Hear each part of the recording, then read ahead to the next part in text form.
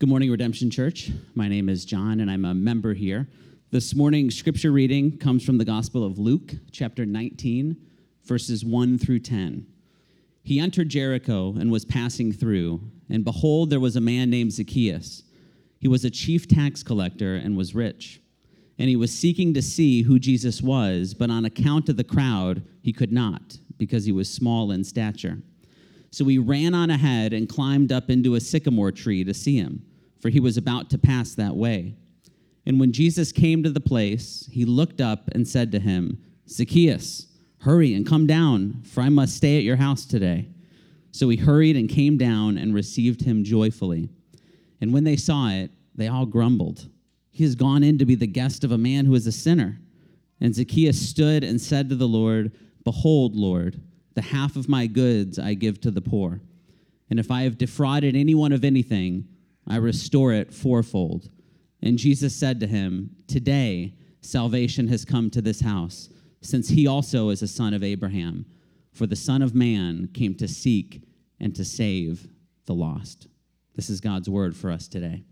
Well, good morning. I have really been looking forward to being here with you this morning.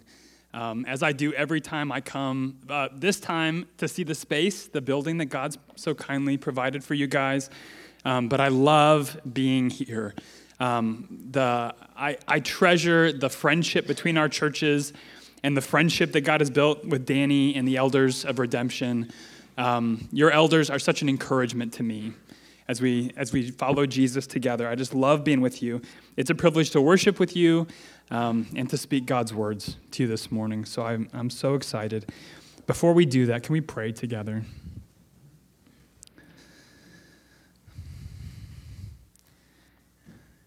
Our Father, we rejoice at your words, at those who find great spoil.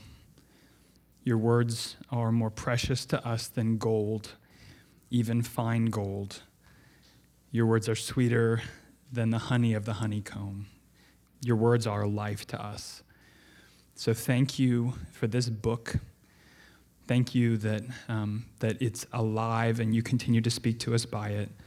Thank you that it reveals to us your Son, the Lord Jesus. We want to see him this morning and trust him and rejoice in him and follow him. And so, our Father, you are here, and we ask that you would be at work by your Spirit to make us increasingly a people in the likeness of your Son. And we pray these things in Jesus' name. Amen. Well, some of you, as I look around, are old. I'm looking for gray hair mostly. Some of you are old enough to remember a guy named Rich Mullins, who was, I saw a fist go up, and I love that. He was a Christian songwriter in the 1990s, a guy whose music I really treasure. And one of my favorite stories about him happened early in his career when he was still largely unknown. His big break was he got invited to be the opening act on a tour by Amy Grant. Some of you don't even remember Amy Grant.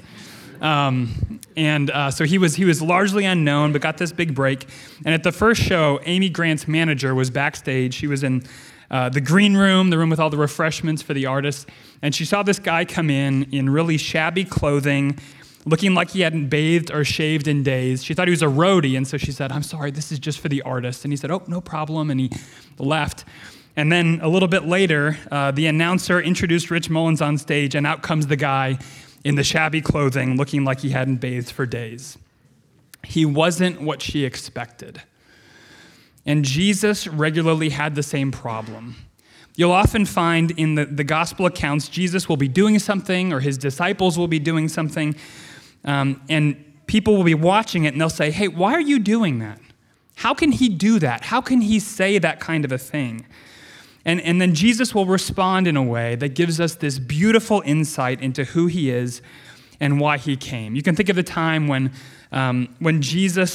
the people came to Jesus and they asked him, "Why don't your disciples fast? The disciples of the Pharisees fast, John's disciples fast. Why don't your disciples fast?" And Jesus says, "How can the wedding guests fast when the bridegroom is here? I've come to bring my bride, my people back to me. That's a time for feasting. not for fasting. Or they'll say, hey, why are your disciples gathering grain on the Sabbath? And Jesus says, because I'm Lord of the Sabbath. This is a day for me to give my people rest.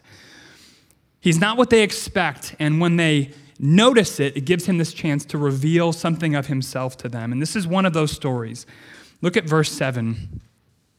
And when the people around saw that Jesus went to Zacchaeus' house, they all grumbled, he has gone in to be the guest of a man who is a sinner. That's their complaint, and it sets up this absolutely wonderful saying in verse 10, for the Son of Man came to seek and to save the lost. And did you notice that little word came? A world of meaning is in that word. Jesus wasn't just born. Being born is something that happens to you. Jesus came. He left where he was and came to earth because there were some things he wanted to do. So what Jesus says in verse 10 about why he came, it illuminates this story about Zacchaeus. It tells us what it's about. And the story illustrates the saying. So we want to look at the story under three banners that come right out of the saying. Jesus came for the lost, Jesus came to seek, and Jesus came to save. He came for the lost, he came to seek, and he came to save. So first, Jesus came for the lost. Now, if you happen to grow up in Sunday school, you probably know the basic contours of this story. Zacchaeus was a wee little man, and a wee little man was he. He climbed up in a sycamore tree for the Lord he wanted to see, and as the Savior passed that way, he looked up in the tree and he said, Zacchaeus, please come down, for I'm going to your house today. But the heart of the story, the conflict of the story, actually begins where the song ends. Zacchaeus hurries down, he receives the Lord into his house with joy, and everyone else looks at it and shakes their heads and says, can you believe that Jesus went home with a sinner? That's the accusation. Zacchaeus is a sinner, and that makes Jesus a friend of sinners, and Jesus at no point disputes either part of that accusation. Zacchaeus was a sinner. Look at verse 2. And behold, there was a man named Zacchaeus. He was a chief tax collector and was rich. Now, he wasn't a sinner because he was rich. He was a sinner because of how he became rich. At the time, the Jews were under the military occupation of the Roman Empire, and Rome funded their occupation and their soldiers and their buildings and their roads by taxing the people under their rule. And they employed local people to exact those taxes from the people they ruled. The tax collectors had absolute discretion about what they gathered. They set their own salary by deciding how much to take from the people beyond what they had to pass on to Rome. So Rome might say to the tax collector, we need you to gather $300 per person. And the tax collector goes to the people and say, the tax is $400 per person, and they just pocket the $100 difference. They became rich by extorting their neighbors, those who were not honest, which among whom Zacchaeus seems to be. And Zacchaeus was a chief tax collector. He was a ringleader among the thieves. So Zacchaeus was an outcast in Jericho for at least three reasons. One, he was stealing from everybody. Two, he was religiously and ceremonially unclean by doing so much business with the Gentile Romans. And three, he was a traitor to his people. This would be like living in German-occupied France during World War II, and your neighbor takes a cushy job working for the Nazis. It's no surprise that he had this trouble that Luke names in verse 3. And he was seeking to see who Jesus was, but on account of the crowd, he could not because he was small in stature. If Zacchaeus had been short and beloved, surely they would have made some space for him at the front. Maybe someone would have put him on their shoulders. But he's short and despised, so he can't get close enough to see Jesus. Now, why did he want to see Jesus? We don't know. It might have been mere curiosity. Jesus had quite a reputation by this point. He was traveling with a crowd, and he was passing right through the town where Zacchaeus lived. So why not get a glimpse while he could? Before I joined the staff at Crossway, my family and I lived for 6 years in the Cayman Islands. And in the last year we were there, there was this airport renovation, and the opening ceremony of the airport, when it reopened, was going to be presided over by then Prince Charles, now King Charles. So did we take our kids out of school to see the Prince of Wales? Yes, we did. Because we thought someday that guy's going to be the King of England, and we can say, our kids will be able to say, hey, I saw that guy once, even though obviously they have no memories of it. So it could have been, maybe Zacchaeus was like that. He was just curious. But maybe it was more than that. Maybe Zacchaeus had heard what people were saying about Jesus, that he was, this is Luke 7:34, a friend of tax collectors and sinners. Maybe he wanted to see the sort of man who would be friends with someone as bad as he. We don't know why he wanted to see Jesus, but we can tell how much he wanted to see Jesus. Enough to run ahead of the crowd and climb a tree, not your usual conduct for a financial professional. He wanted to see Jesus very much. But from all Luke tells us, seeing is all he wanted to do, which means he must have been amazed by what happened in verse 5. And when Jesus came to the place, he looked up and said, Zacchaeus, hurry and come down, for I must stay at your house today. Jesus knows Zacchaeus' name, and he wants to come into Zacchaeus' home, even though he knew that the home was furnished and the food purchased by robbing his neighbors. We can understand the crowd's surprise. Out of this whole town, this is who you want to eat with? And it's even more than just wanting to go with Zacchaeus. Look at verse 5 again. Zacchaeus, hurry and come down, for I must stay at your house today. I don't just want to, I have to. Why? Because the Son of Man came to seek and save the lost. Jesus didn't go to Zacchaeus' house despite the fact that he's a sinner. He went because he's a sinner. Zacchaeus is exactly who he's looking for. The crowd was appalled because they thought, surely no one associated with God would associate with Zacchaeus. God would want nothing to do with a sinner. But Jesus, God in the flesh, says, I came for sinners. Now, there are lots of ways the Bible describes sin. It describes it as law-breaking. God has given us good commands for how to live, and we've broken them. We've rebelled against his rule. And that was surely true of Zacchaeus. God said, thou shalt not steal. And he stole. And the Bible also describes sin as idolatry. We take something created by God and we worship it instead of God. We build our lives around a job or a relationship or our kids or our reputation. Zacchaeus worshiped money. He was willing to betray God and his people in order to be rich. So law-breaking and idolatry, they're both true ways of characterizing Zacchaeus' condition. But those aren't the pictures of sin Jesus uses here. He describes sin as lostness. What does it mean to be lost? Well, it's not the first time that he's described sin this way. This is what Luke tells us in chapter 15, verse 1. Now the tax collectors and sinners were all drawing near to hear Jesus. And the Pharisees and the scribes grumbled, there's that word again, saying, this man receives sinners and eats with them. So he told them this parable. What man of you having 100 sheep, if he has lost one of them, does not leave the 99 in the open country and go after the one that is lost until he finds it? He actually tells them 3 parables. About a shepherd going after a lost sheep, about a woman seeking a lost coin, about a father longing to be reconciled to a lost son. What does it mean to be lost? It means to be away from where you belong, to be in danger because you're away from where you belong, and to be unable to get back where you belong without help, without someone coming to get you. A lost sheep is away from its fold. It's in danger because it can't feed or protect itself, and it can't get back on its own. And Jesus says that's what a sinner is. He was made for God, made to live in the joy of God's presence under his loving rule, but he has wandered off, following his own desires, and now he's in terrible danger. If he is not reconciled to God, he will experience God's eternal judgment. He will be without God, without love, without joy forever.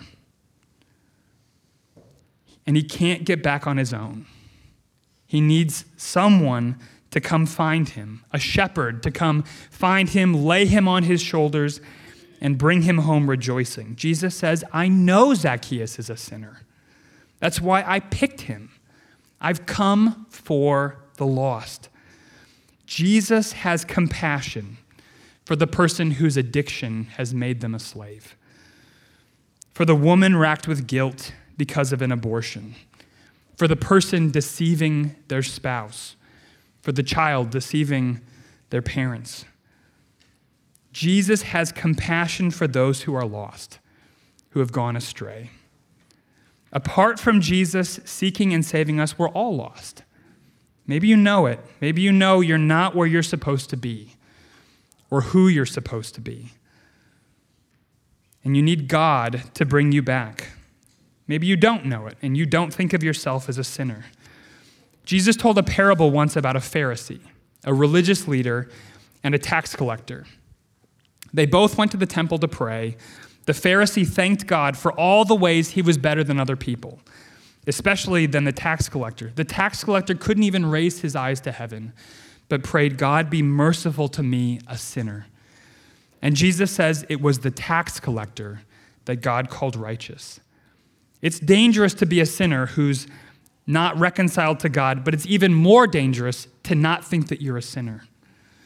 The Bible says all have sinned and fall short of the glory of God. None of us loves God with all our heart. None of us loves our neighbor as ourselves. None of us is living how God has called us and made us to live. Jesus came for the lost. But in order to receive what he came to give the lost, we have to recognize ourselves as lost. Now, maybe on the other hand, you're a Christian and it's not hard for you to identify as a sinner. Maybe what's hard for you is to believe that Jesus has compassion for you when you sin. When you sin, your instinct is to think that Jesus is repulsed and he pulls back and you've got to make it up to him in order to get him to love you again. Does Jesus hate sin? Yes, he does. Is he grieved when his people sin?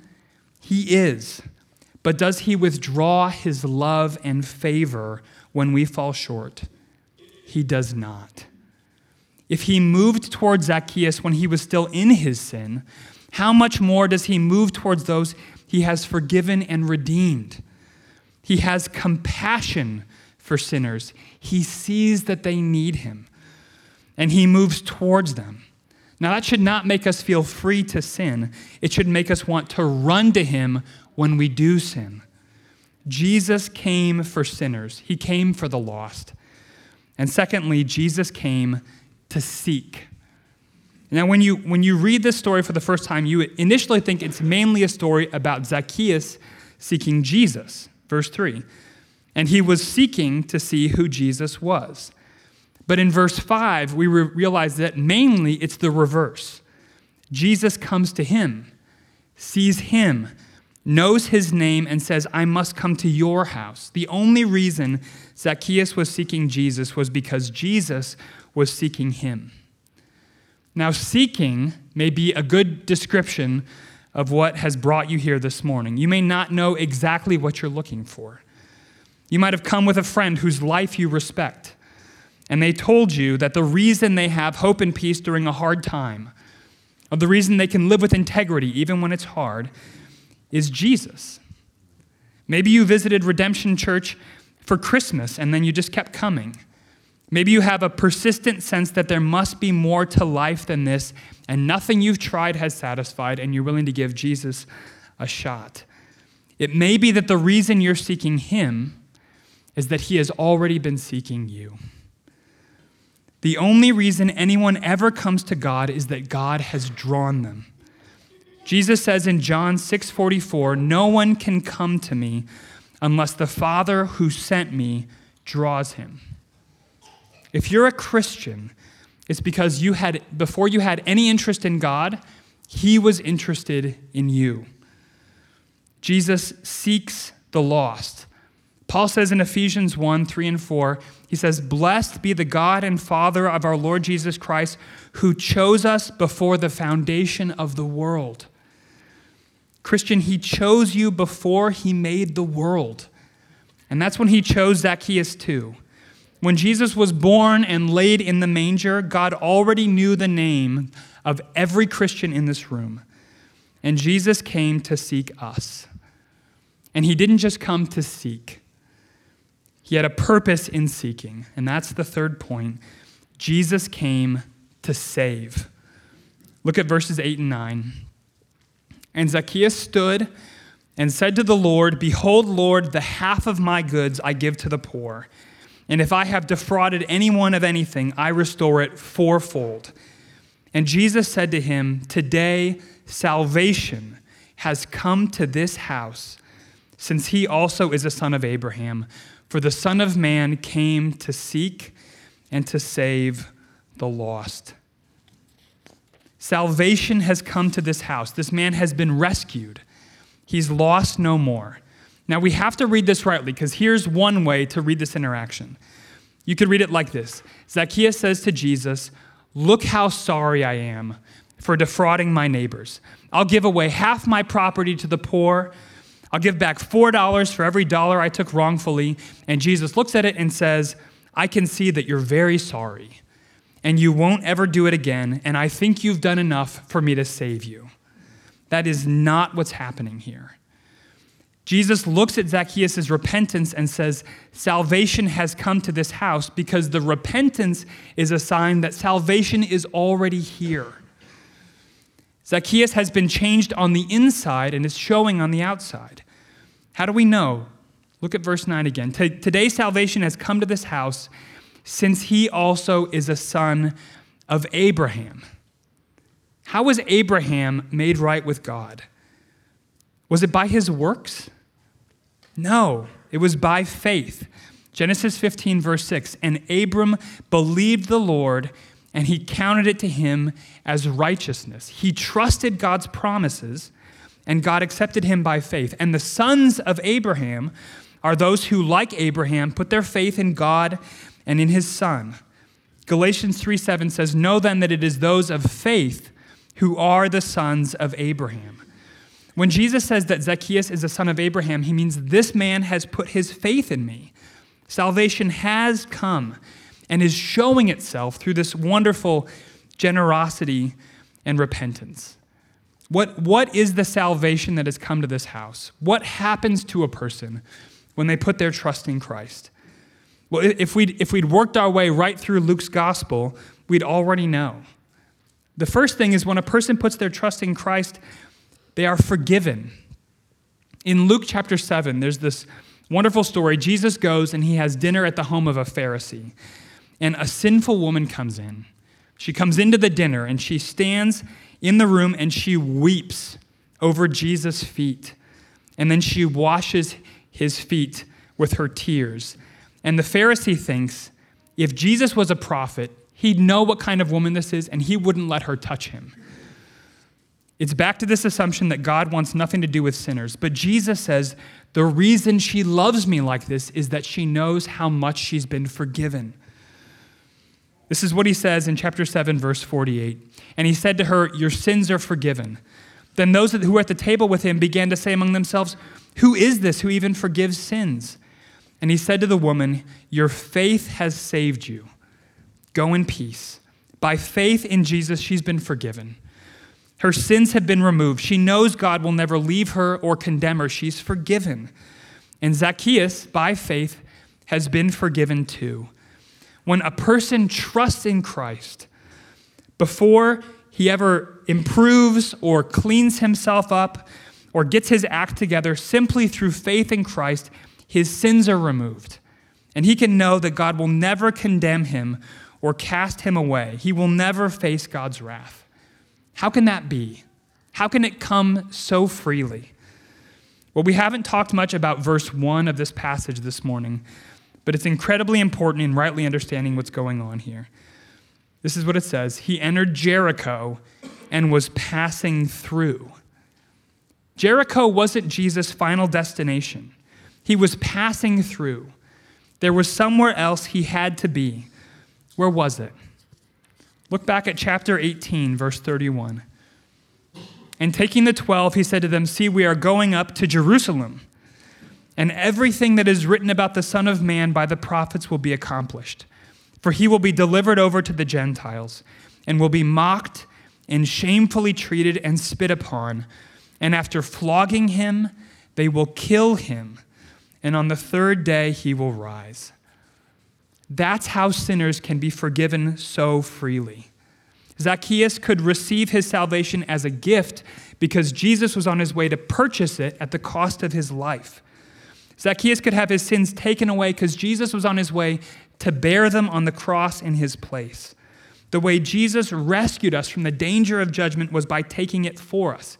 It's why he came, to seek and to save the lost. Jesus became a man so he could die in the place of men and women. When Zacchaeus believed in Jesus, he was forgiven of his sins. And more than that, he began to be set free from the power of sin. His heart was no longer enslaved to the love of money. That's what we see here, isn't it? He'd become rich through fraud, through theft. But now in his joy, he gives half of his net worth to the poor. You could just think in your own mind what that would mean for you. Half of all that he has, he gives away, and he makes restitution for all his fraud. The law said if you steal a sheep, restitution means giving 4 sheep back. So he says, I'll give 4-fold of all I've taken. Having lived out of love for money, he now lives out of love for God. He has repented, turned from sin to God, and he's bearing good fruit. Salvation did not come to Zacchaeus' house because he repented. He was saved by faith, and saving faith showed itself in repentance. When Jesus saves the lost, he transforms them. And many of you can say to that, amen. You can tell stories of how God has transformed you. You have a love for him that you never had before. There's patience where there was no patience. Self-control. But it's possible that someone is here who thinks of himself or herself as a Christian, but your faith has never changed you. There's no joy. There's no desire to please God. You know you're living in ways that grieve God, but that doesn't grieve you. When salvation came to Zacchaeus' house, he was changed. Jesus can change you, but it may mean coming to him, really coming to him for the first time. And there may be some here, you know that you're not a Christian, you know you need to be forgiven and made new, and you're not sure how. You can just tell that to God. Right where you are. Tell him you're sorry for how you've lived for yourself. Thank him that Jesus was punished in your place. If that's you, Danny or one of the elders or I would love to talk with you after the service. Don't put off dealing with God until you're in a better place, until you feel less ashamed, until you feel more deserving of his love. There's an old hymn that says wisely, "Let not conscience make you linger, nor of fitness fondly dream." Don't imagine you could become fit to receive his love. All the fitness he requireth is to feel your need of him. Jesus came to seek and to save the lost. How grateful we should be that the living God is this kind of God. He pursues those who in no way deserve him, and he brings them to himself by grace through the death and resurrection of his Son. He still seeks the lost. Believing friends, let's take seriously that there are people in our cities, in Kenosha, in Brookfield, in Tosa, people in our workplaces, people in our families whom Jesus is seeking. And he wants to use our speaking about him to bring others to faith in him, and through faith into forgiveness and freedom from sin's power. Are we making ourselves available to him in that work, asking him to use us to help others come into the joy of knowing him? Are we asking him to seek sinners through us? And let's name something else this means for our life together as local churches, Jesus sought the lost, the notoriously sinful, the people whom merely religious people would look down on as hopeless cases, like tax collectors, and people trapped in sexual sin, people addicted and enslaved. Are we eager for lost people, really lost people, to join us on a Sunday? Would we move towards them and sit with them? Do our hearts go out to them as Jesus' heart does? If not, for that too, Jesus can forgive us. And in that too, Jesus can transform us. Redemption Church, Jesus came to bring sinners to himself. For many of us, he's already done that. For others, he wants to do that. Let's pray that he helps us to see him rightly and that he gives us grace to be part of his work of seeking and saving the lost. Let's pray. Our Lord, we rejoice at your coming and at why you came. We rejoice that you came for us, because without you, we were and would be lost. We could not return to God without you coming and giving your life, putting yourself in our place on the cross, and rising from the dead to give forgiveness and new life freely to all who believe. Thank you for coming for us, and we pray that you would seek and save the lost through this church, through these people, that as we go out from here, that you would through us seek and save, and that would be for your glory. We pray in Jesus' name. Amen.